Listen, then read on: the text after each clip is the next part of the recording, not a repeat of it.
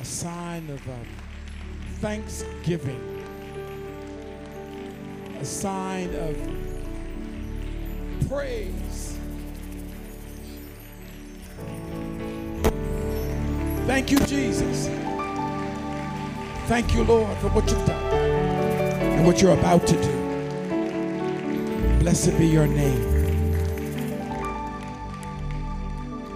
Those of you who are sitting, I'm going to invite you to stand as we pray our prayer together that we've been praying for the last several weeks. How we need him, how we want God to do this, how I want God to make this real in my life. Thank you, Lord. Shall we begin? We would be still and know that you are God, King God, supreme in all your authority, the ruling, reigning monarch of this universe, timeless in your existence, ingenious in your, and with totality.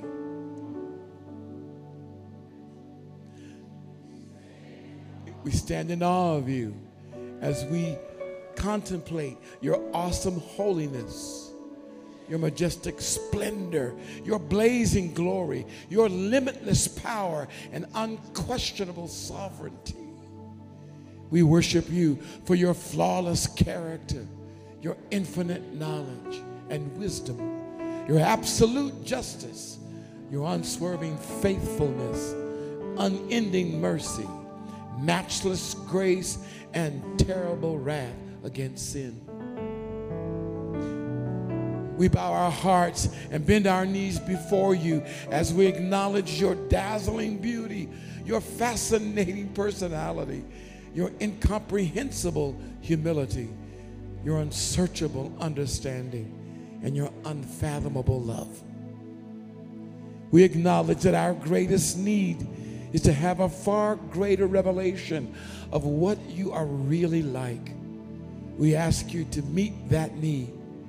We would also join with Moses and pray, teach us your ways that we may know you and find favor in your sight. Thank you, for you will answer these sincere requests.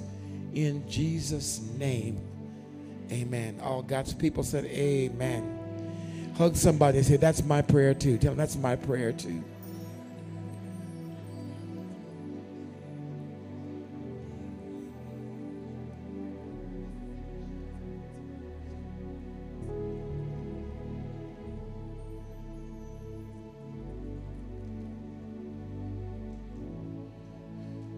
Happy New Year.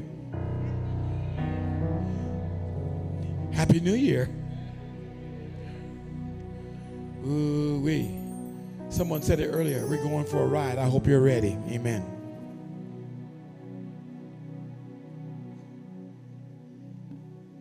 As we prepare ourselves to eat this special meal together in the presence of the Lord,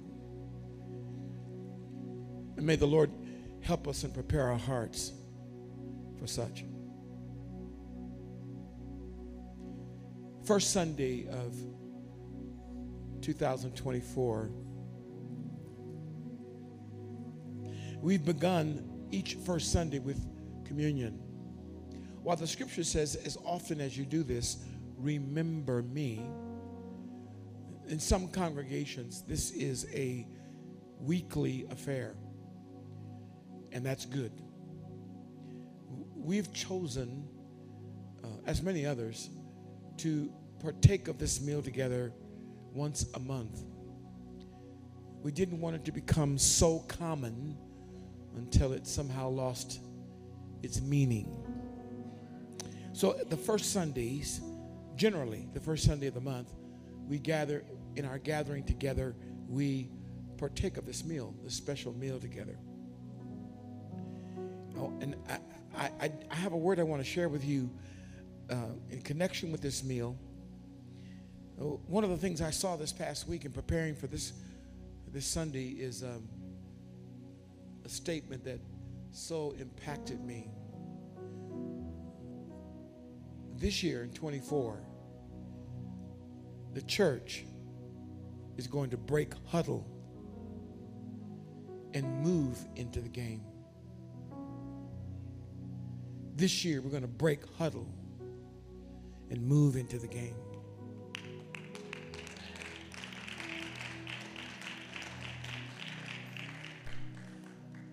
To further explain, the church is, we've majored on gathering. And gathering's necessary. Even in the game of football, you can't do well without a huddle. Because in the huddle, the plays are called. In the huddle, decisions are made. Assignments are given. In the huddle is where we learn what the next move is. And in the game of football, you could even consider the training a huddle. When you train and exercise and execute and over until you got it down to second nature. And the church likewise has continual training that many of you, unfortunately, some of you have not availed yourself to. Continual training so that you know what to do, so that you know how to live in this culture, how to change the culture, and complete our assignment. What the Holy Spirit has given us as an assignment can't be completed unless we're trained. And God's people said amen. And so one reason why we keep coming, keep gathering, is so we can be trained. So when we are dispersed, when the body of Christ has disassembled, it may go into the world and be Christ. This year will be a year of breaking huddle and you moving into the space that God has given you with the heart and the mentality of heaven, so that God's kingdom can begin to manifest through you his righteousness, his peace, and his joy. Before Jesus was crucified, he gave meaning to this meal. Actually, it was a common practice among those of Israel to eat this meal, to drink this cup, and to eat this meal together. It was common. But Jesus gave it meaning for the kingdom. And he said to them, as often as you do this, remember me. In preparation for that, I want you to go to Acts chapter 9. My wife didn't know that I was speaking this today. So when she began talking about seeing and hearing, I said, thank you, Lord, for confirming what you spoke to me today. And this word begins with one of the most famous characters, persons in the scripture, responsible for much of the New Testament. Incredible man of God. God seems to love to take the ruthless and turn them into saints, into his soldiers, give them his purpose. And so it is in Acts chapter 9, verse 1. Now Saul, that's his name, that's what he's called now. Saul, he's breathing out threats and murder against the disciples of the Lord. That tells you something about him right now. That his breath was talking about who he was going to kill and whose life he was going to take. We talking about gangster number one. Tap your neighbor and say, God loves gangsters. And then touching them and say, and I know who I'm touching right now.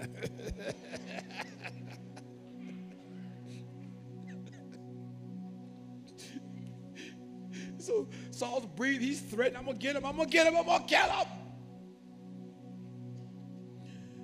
I'm going to murderize them.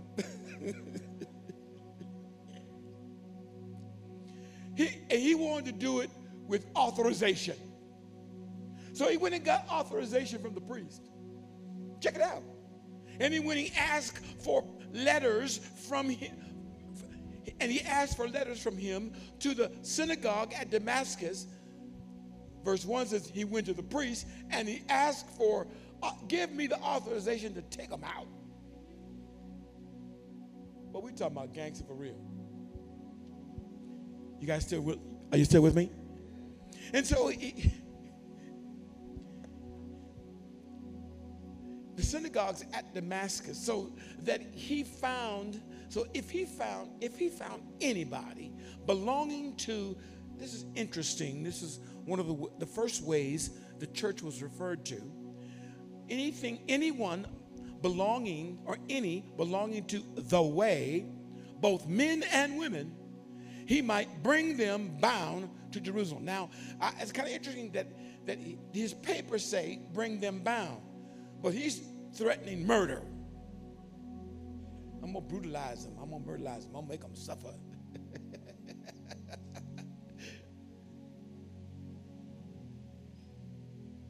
So,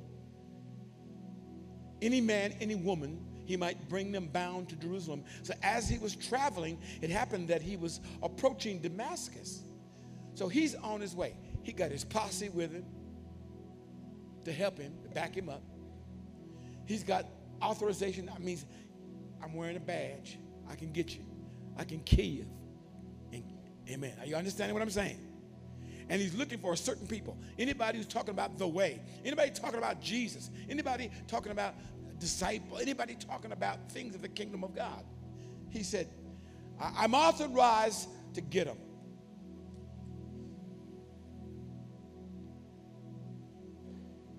And as he was traveling to Damascus, he's on his way. He's got a mission. And it happened as he approached Damascus, suddenly a light came. Notice here, this light was from heaven and it flashed around him. It was obviously bright. I would suspect brighter than anything he's ever seen. It was so bright that he fell to the ground in verse 4. And falling to the ground, he heard a voice. So here is his seeing and his hearing. And he's on the ground because that light was so powerful. His very presence couldn't take it. Sounds similar to John,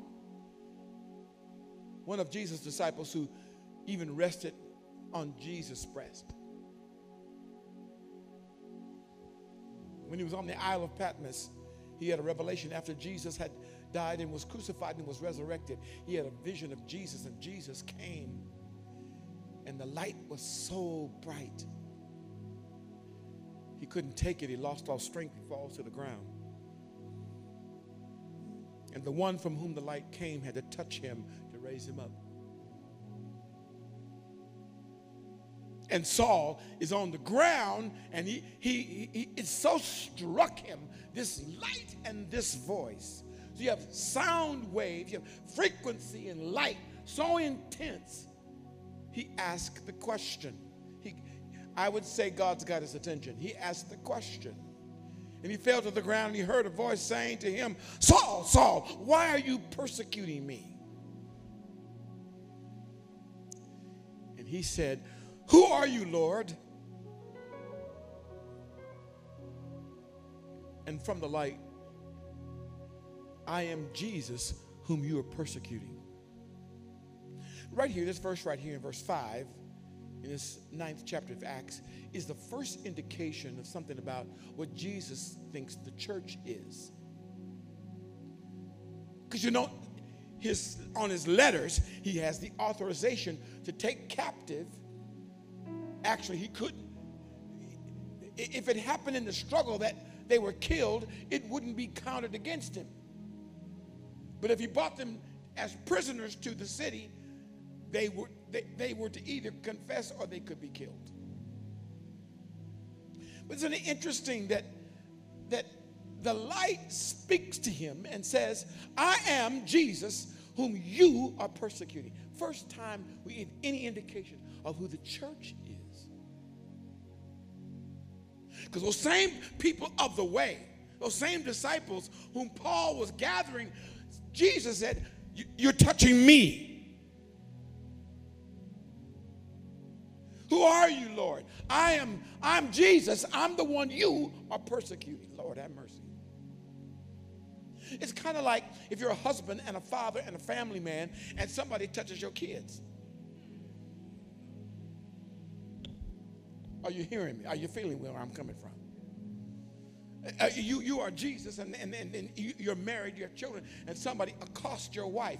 I don't think you'd be calm about it. You better not be calm about it. And the woman said, that's right, you better do something. The first indication, the first revelation of who the church is when Jesus said, I'm the one you're persecuting. Those people who are naming me, those people who have that way of living, those people who have that way of speaking, that's me. Are you there, saints? The men who traveled with him, they stood, they couldn't say nothing. They were speechless. They heard the voice, but they didn't see anybody. Saul got him from the ground, and though his eyes were open, look at verse 8. Please get this. Though his eyes were what? Open, he could see nothing. This describes the condition of most men and women who have never been in the light. Their eyes are open. They can describe what they see, but they don't truly see.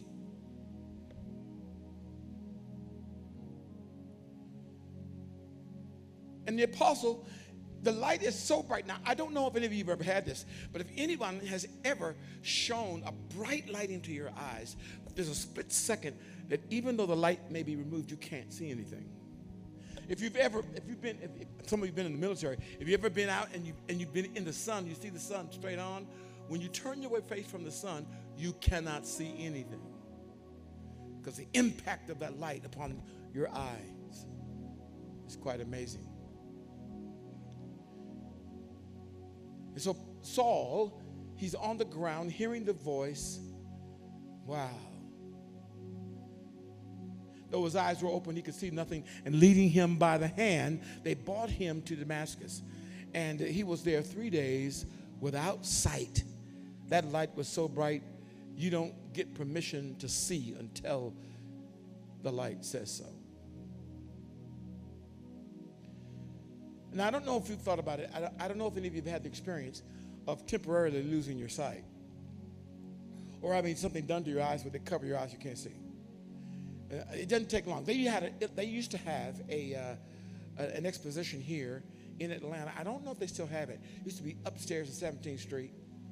And they would take you through it, and it was complete blackness, complete darkness. They wanted to give you the experience of what it was to be blind.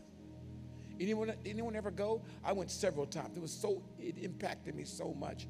I mean, it on one side, it's a horrifying thing. When you cannot see, literally cannot see, where there's nothing but darkness, your other senses automatically start to come alive just to try to make up, to preserve you because of the one that's left. It was a really amazing experience. For 3 days, now that exposition only is leaving for about an hour, 35, 40 minutes, which it's hair-raising because you don't know. I mean, you have no depth perception. You're just moving by feel. You're trying to make it through this maze. For 3 days, the Apostle Paul, then called Saul, is without sight. Now, he can hear, but he can't see. And what he has seen is so incredible until his natural sight serves him no use at all. Isn't it interesting, for those of us who are believers, the scriptures say we walk by faith and not, by sight. I understand. I understand your physical sight is one thing, but spiritual insight or spiritual sight is quite different. Praying for those of you that God had given you and opened your spiritual eyes when you were young, when faith wasn't a problem. You get older, then you start getting into logic, and then the logic starts warring against you, and the spiritual thing that you were given starts to become null and void because that don't make sense. It is interesting that faith and sight in the spirit work together. Not physical sight, though. Who's it? Helen Keller? Helen Keller? Is that her name? Yeah. Helen Keller? The worst thing is not to be born, not to be sightless, but the worst problem is to be able to see and have no vision.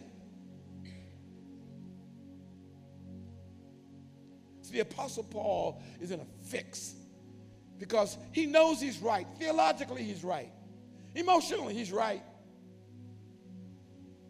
Logically, he's right because of his teaching and his upbringing and the way of Islam. Probably not Islam. Thank God, not Islam. We'll talk about that later. The way of Israel, the theology of the Old Testament that had much to say and see, but unless you have special eyes, you cannot see Christ. He's all in the Old Testament, but you have to have sight to be able to see it. He's old school. He's still at the temple and sacrifices. He's still living at the door of the 10 Commandments, literally. He's still caught in the traditions of the fathers.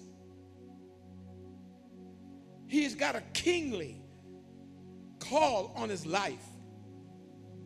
Last Sunday, I remember distinctly asking those of you that you're called by God. You know it. You may not have faced it. You may not have acknowledged it to anybody else.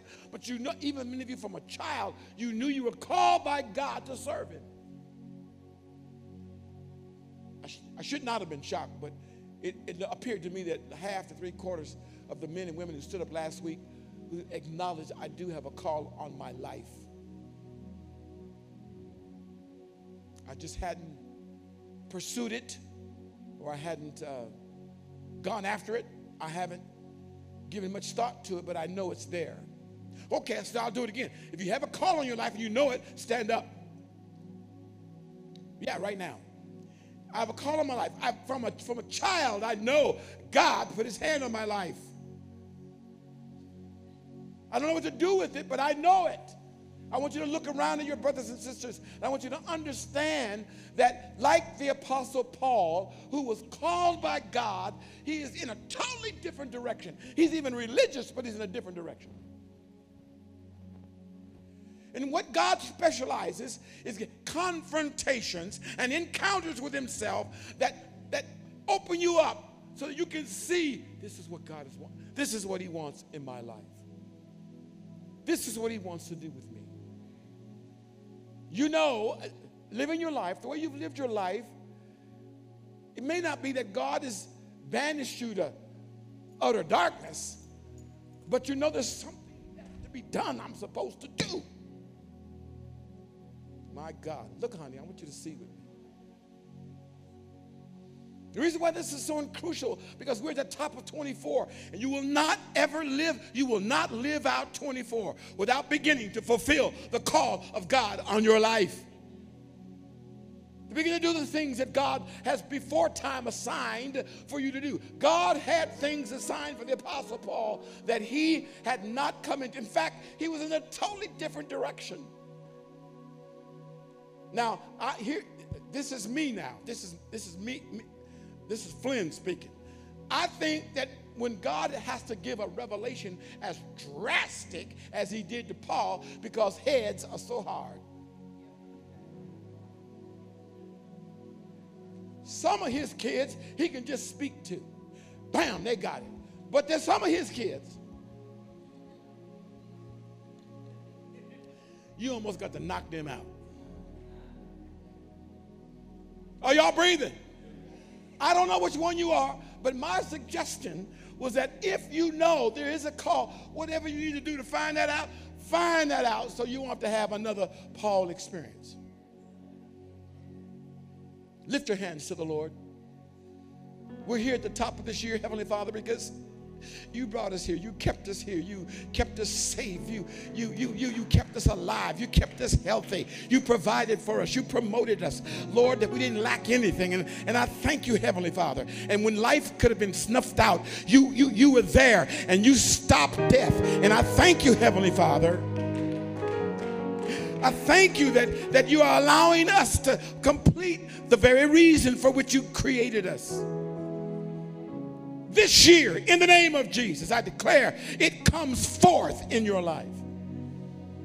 And it comes forth in your life with joy. Hallelujah. I praise you for it. Come on, repeat after me. Father God, in Jesus' name, thank you for the grace to obey you, to follow you. In Jesus' name, I will do it. Amen. You may be seated.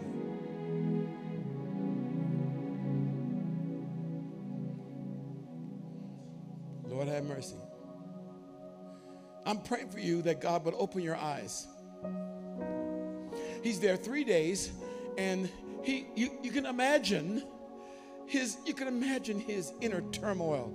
He's on a mission, and the mission he's on, God stands in his face right when he's in a mission to destroy the things that the very one who created him created. Oh my God. And there he is in Ananias' house. I'm sorry, he's in a street called Straight. He's not in Ananias' house. He's at a street called, he's living at Straight Street. Amen. Shift with me, please. He's there 3 days, and the men who traveled with him, they were speechless. They didn't hear anything but Saul. He's up from the ground now, and they brought him to Damascus. He's there 3 days, and he just doesn't know what to do. Are you all there? So here's what's amazing to me. Verse 10, and now there was a disciple in Damascus whose name was Ananias. Some of you are like Paul. God got to almost knock you out. But that's okay. You know, my daddy said, hard head make a soft behind. Did y'all ever get that saying in your life? Yeah. Some of y'all like Saul, you know. You have the right education. By the way, this is amazing to me. God is all along, all the whole time, he was managing you. He was working with you. He was preparing you. You got the right education. You got the right position. You got the right, you stationed out. You're in the right city. You everything God was. You didn't plan all that, but God was, because God knows how he wants to release what he's put in you. Some of you are like Saul, but others of you are like Ananias. So let me show you quickly about Ananias. Now, the Bible says he's a disciple. I'm sorry, a disciple is a follower. Say follower. A disciple is obedient. And he was a disciple at Damascus, Ananias, and the Lord said to him in a vision. Here we go now with visions. And the Lord said to me in a vision, Ananias. Now, some of us, if God spoke to us, now we're going to beat on our earphones.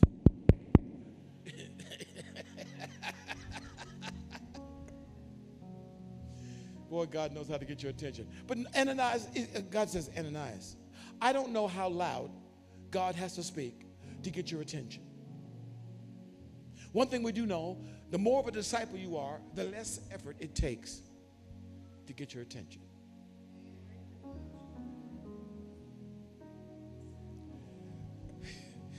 I said, the more of a disciple you are, the less effort it takes to get your attention. Because disciples are always listening anyway. Speak to my heart, Holy Spirit, give me a word that will bring new life. Word on the wings of the morning, the dark clouds, they fade away. Speak to my heart. Speak to my heart. Disciples, man, God thought, yes, your delight for God to talk to you. You're excited when you know God's speaking. You don't like, you ain't talking about, oh Lord, here it come. Your mama call, hey, you in there? You're under your breath. You know I ain't in here. I ain't here. Yes.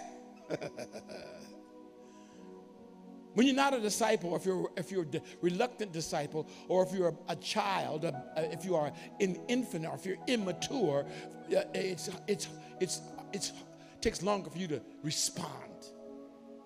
One of the greatest joy of your life, one of the greatest joys of your life, one of the greatest joys of your life should be to hear the voice of God talking to you.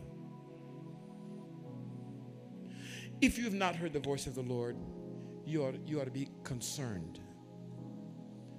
Let's try this again. If you have not heard God speak to you, then you ought to be concerned, because every disciple, Jesus says, my disciple, my sheep, they will not. My sheep, they know my voice. They know my voice. In 2024, you're going to have to become familiar again with the voice of the Lord, because this voice is not only going to save your life in 24. That voice is going to redirect you in 24. That voice is going to keep you out of hot water. That voice, for some of you, is going to put you in hot water and then insulate you, so when you're in the hot water, it don't bother you. But you need to know that voice. Are you all breathing? So look at Ananias. It's in the scripture right there. Check it out. It says in Ananias, and he said, here I am, Lord. Now, parents know when you call their child, Christopher, yes. He did. He said, yes, sir. Come to think of it, I wonder how many of your children address you as sir and ma'am. Just wondering about that.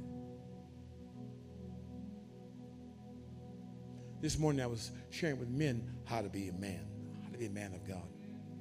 And daddies are responsible to teach their sons and daughters how to respond to them. You go down south, and it's kind of two words. Yes'm. Yes'm. Yes, sir. Ananias, here I am.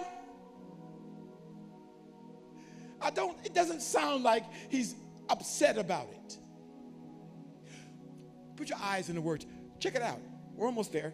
He says, Ananias, and the Lord said to him in the vision, Ananias. And the Lord said to him, verse 11, I'm sorry, help me with this, please. Look at me. Lords don't ask anything.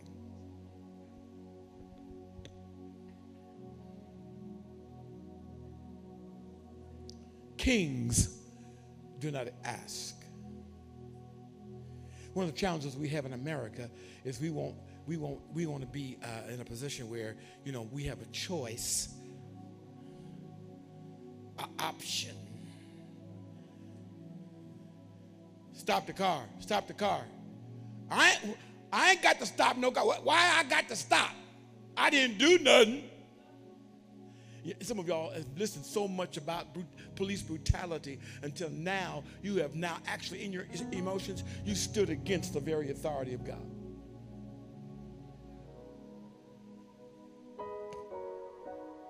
The Bible's clear about how you handle authority, how disciples handle authority. Ananias, yes, sir. In other words, Here I am. In the New Testament, when this response, here I am, actually means at your service. Oh, yeah. Check it out. And God speaks to him, and he says, get up, go to the street called Straight, and inquire of the house of Judas for a man from Tarsus named Saul, for he is praying. Now God, who talks to him, says, I want you to get up, go to Judas's house, tells him exactly where it is, and I want you to inquire, ask for a man named Saul, because he's praying right now. So here is the Lord Jesus answering Paul's, now then called Saul's prayer. Because he's blind, he's scared, he don't know what to do. He knows it's the Lord, but he don't know what to do with that.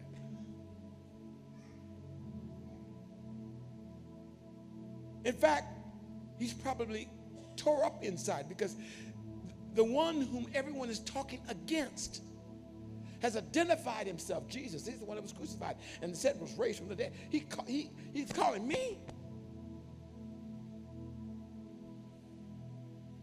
Ananias gets up and says to the Lord, please, get the conversation.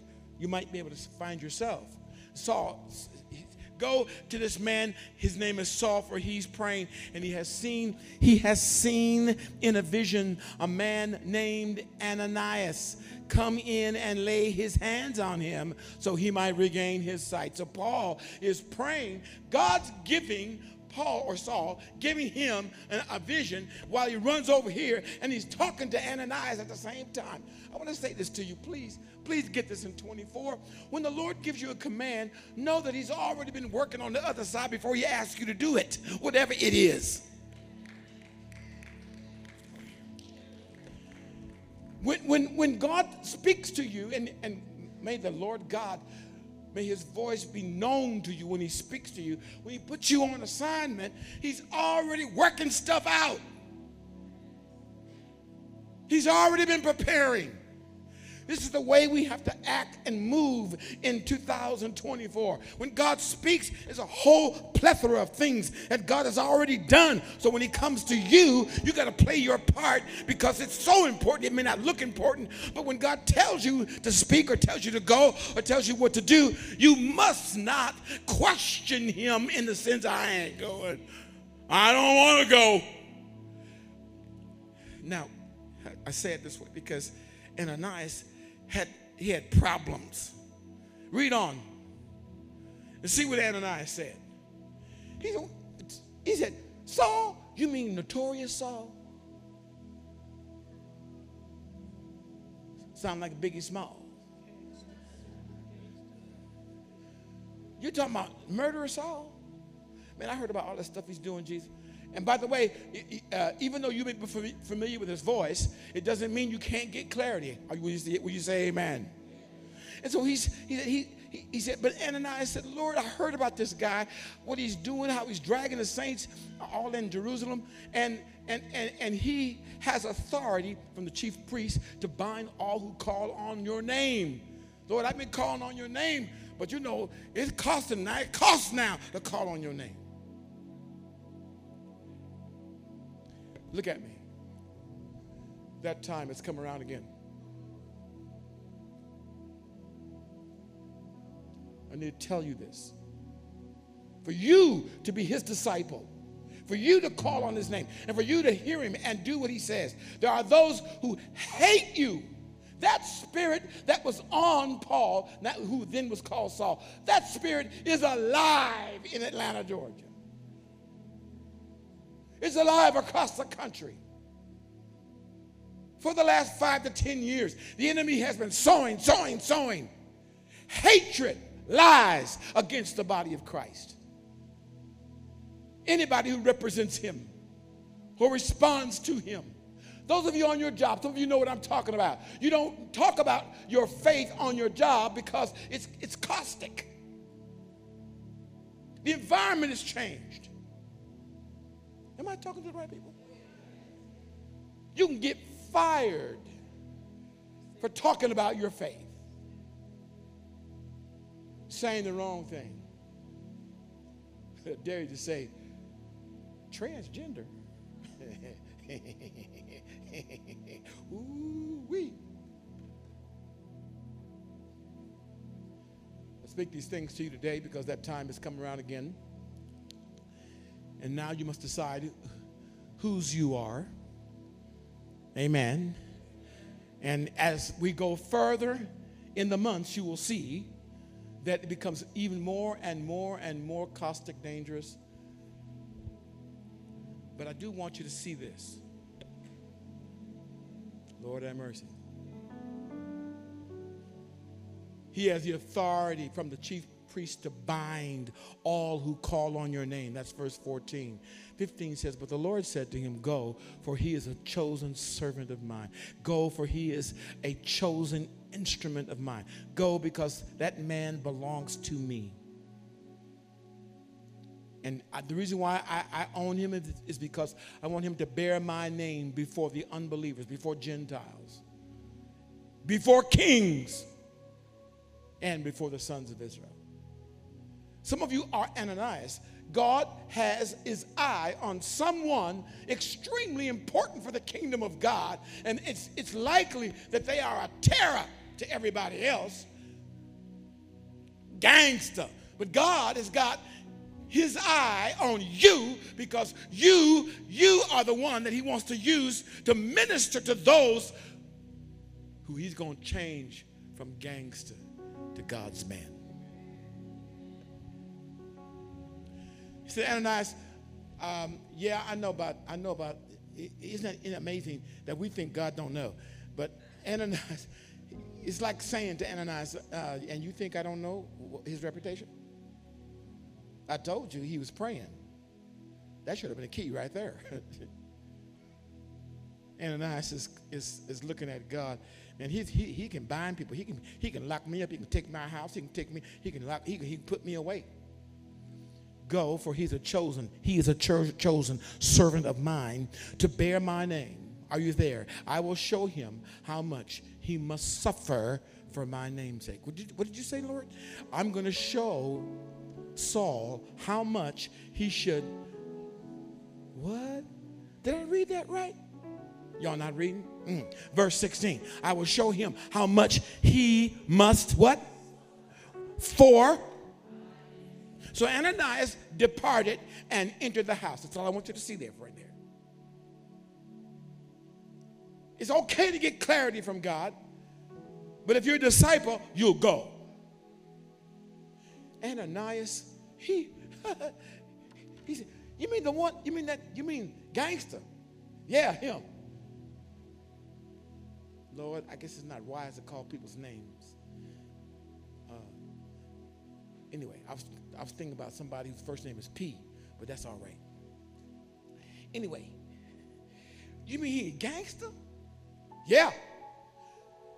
But I have an assignment for him. And I want you to go. And the Bible says I want you to go and lay hands on him. Now, isn't that interesting? Look at your neighbor and say, uh-oh, I wonder whose head you're supposed to lay your hands on. Ask your neighbor. I wonder whose hands. Some of you are Saul. Some of you are Ananias. One reason why you're so important, Ananias, sometimes you don't see the whole picture. God won't show you the whole picture. But you're important, Ananias, because that little act of obedience is going to release the power of God over the whole region. And the rest of the world is going to get to know about who I am because of the man you're about to lay your hands on. Now, we've come to a place, Metro, where we can no longer huddle. God wants you to break huddle and move into the world. And when you move into the world, he's going to have some assignments on your life. And one of the assignments he will have on your life is who to touch. You have no idea who you're laying your hands on. You have no idea who you're witnessing to. You have no idea who you're helping. And that's why you must hear the word of the Lord. You must know his voice. The time has come. You must be able to see spiritually. You must be able to hear what he's telling you. Ananias is a simple, by the way, I don't read anything else. Did you find anything else in the New Testament about Ananias? I was searching. If someone else finds something else, please let me know. I have not found anything else in the New Testament about Ananias. I don't hear about him anymore. But do you know how important that man was to the kingdom of God? That simple opens, okay, Lord, I'll go. Okay. Even if this costs me, I'll go.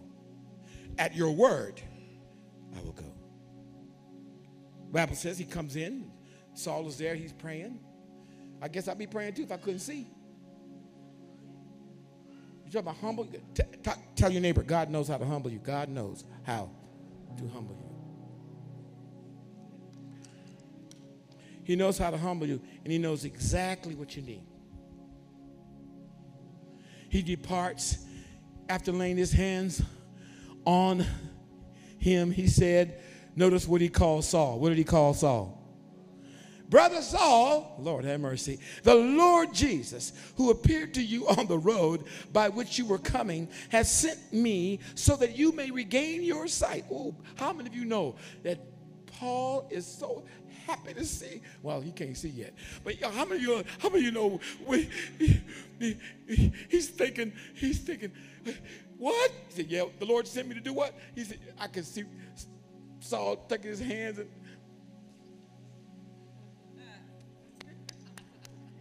because you know when you can't see and you're in a crisis, first you can see, now you can't see. And for 3 days you've been that way. I want to say this to you. The men and women that God sends you to will be ripe and ready for what you have for God to give, for you to give to God. Clap your hands and give him praise. They will be ready. Clap it louder than that. You need to know that. Because God is that's the kind of God you serve. That's the kind of God you serve. They will be ready for you. And when he comes, notice please, he says, Ananias, the Lord told me to come lay my hands on you. That God is the one who appeared to you on the road. So here Saul is getting confirmation. God wants you to regain your sight and be filled with the Holy Spirit. Are you guys there? Verse 18 says, and immediately, say immediately, there fell from his eyes something like scales, and he regained his sight, and he got up, and he was baptized. And he took food, because he hadn't eaten in 3 days, and he was strengthened. And from that point on, any argument that he had about religion, God took care of that right there. And from that point on, that man begins to preach Jesus. Are you guys okay? I went through this scenario because this is the time when the Lord said, when you eat this meal, remember me. Remember my sacrifice. Remember, I'm alive. He is raised from the dead. This bread, this cup. He said, this cup is my blood in the New Testament. This bread, my body, which was broken for you. Remember what I did for you. Remember what the sacrifice that I made for you, that I am alive. You need eyes to see. You need ear to hear what the Lord is speaking to you. Some of you are making decisions. You're not making good decisions. And how do you know you're not making a good decision? When that doubt and feeling comes up in your spirit, you know what your flesh wants to do, but you also know there's something saying, raise your hand if you ever had that. I want to do this, but there's something inside you just nudging you like, don't do this. Lift your hand if that's been your life. Lift your hand if you've ever had that. When you know what you wanted to do, you may not have recognized it as God, but there's a movement in your heart that says, I don't need to do this. Lord Jesus, Lord Jesus. We take this cup and this bread today. May the hand of the Lord in your heart be clear for you so that you now in being prayed for to be reactivated. May God activate your hearing so that it's not dull anymore. You're not resisting him.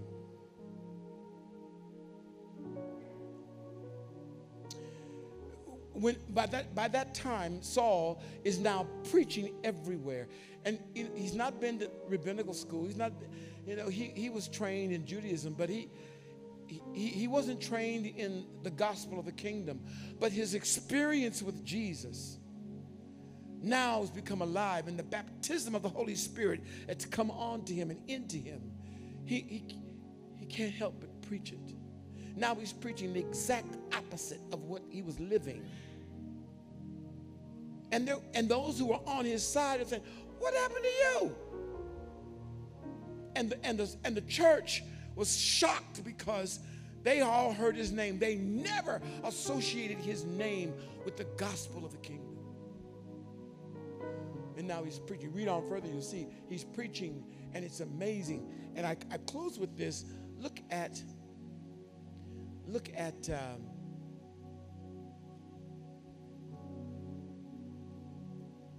verse 30.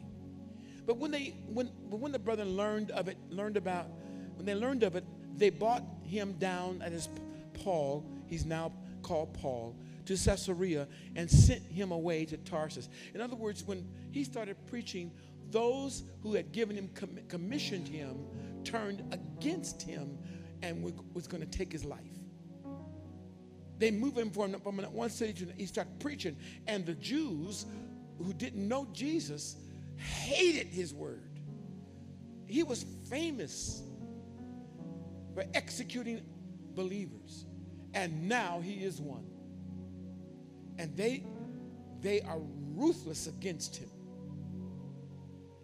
And so the Apostle Paul, they find that we got to get you out of the region. We got to get you out of the region. Because first of all, you're not going to stop preaching. So we got to get you out of here.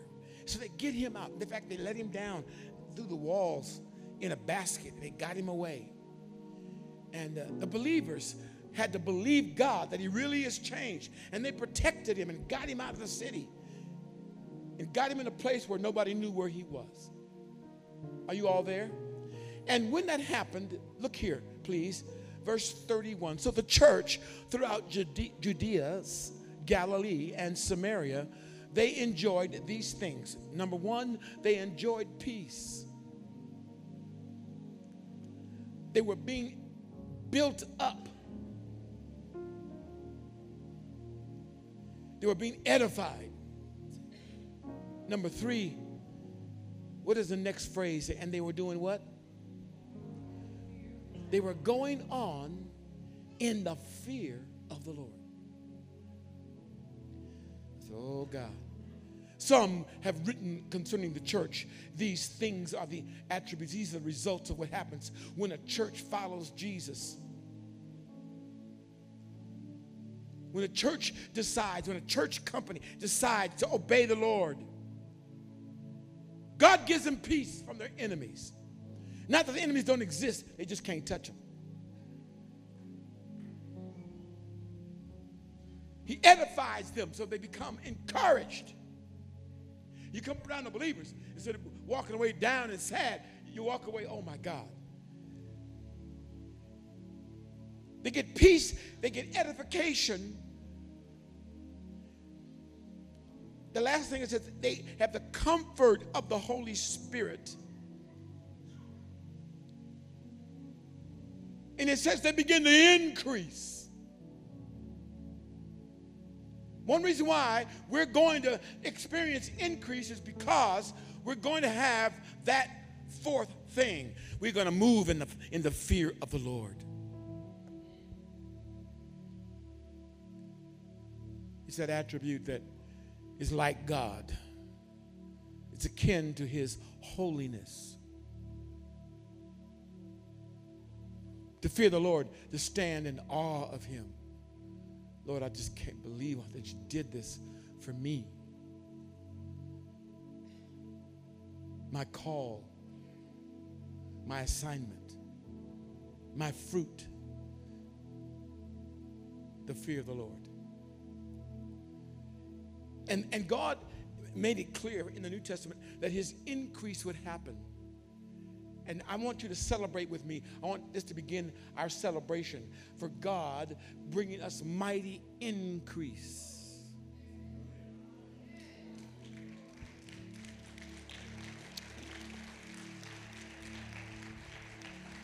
And let me tell you, that increase is going to come through you, because you're going to complete your assignment.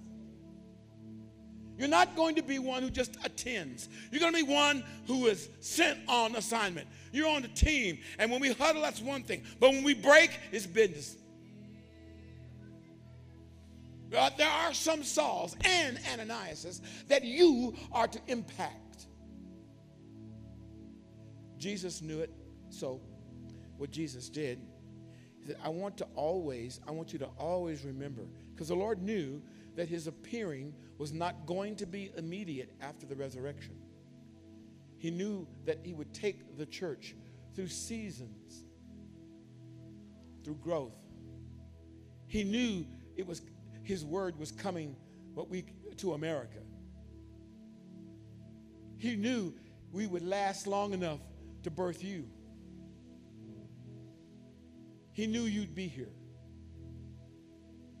God does not call anybody without an assignment.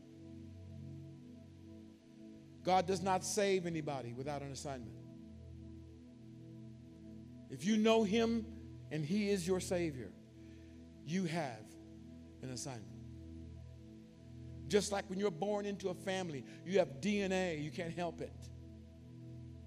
How God structured you is assigned, is connected to your assignment from heaven.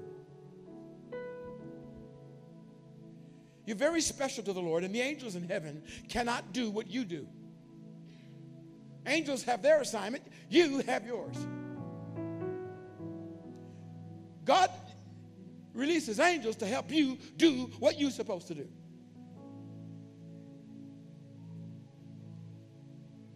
I want to thank God that you're here today and praise him that you have chosen to be in the assembly of the saints, his church. We take this today because we're about to break huddles. I tell you that we're about to break huddle. And it's on.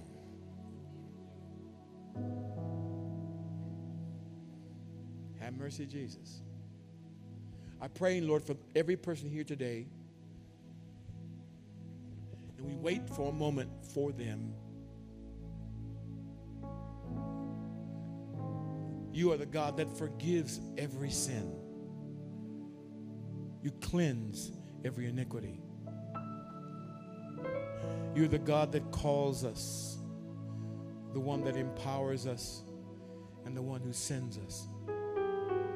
Today, Lord, I pray as we take this cup, which is your blood, and this bread, which is your body, and we covenant together today. We covenant to complete the task. We covenant to answer the call.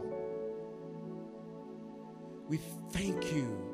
We thank you for your incredible, unspeakable sacrifice. We're asking now, Father, as we drink and as we eat, let Christ be alive in us. Strengthen us, build us up, that we may do, that we may be what you've called us to be and do. I thank you for this. Amen.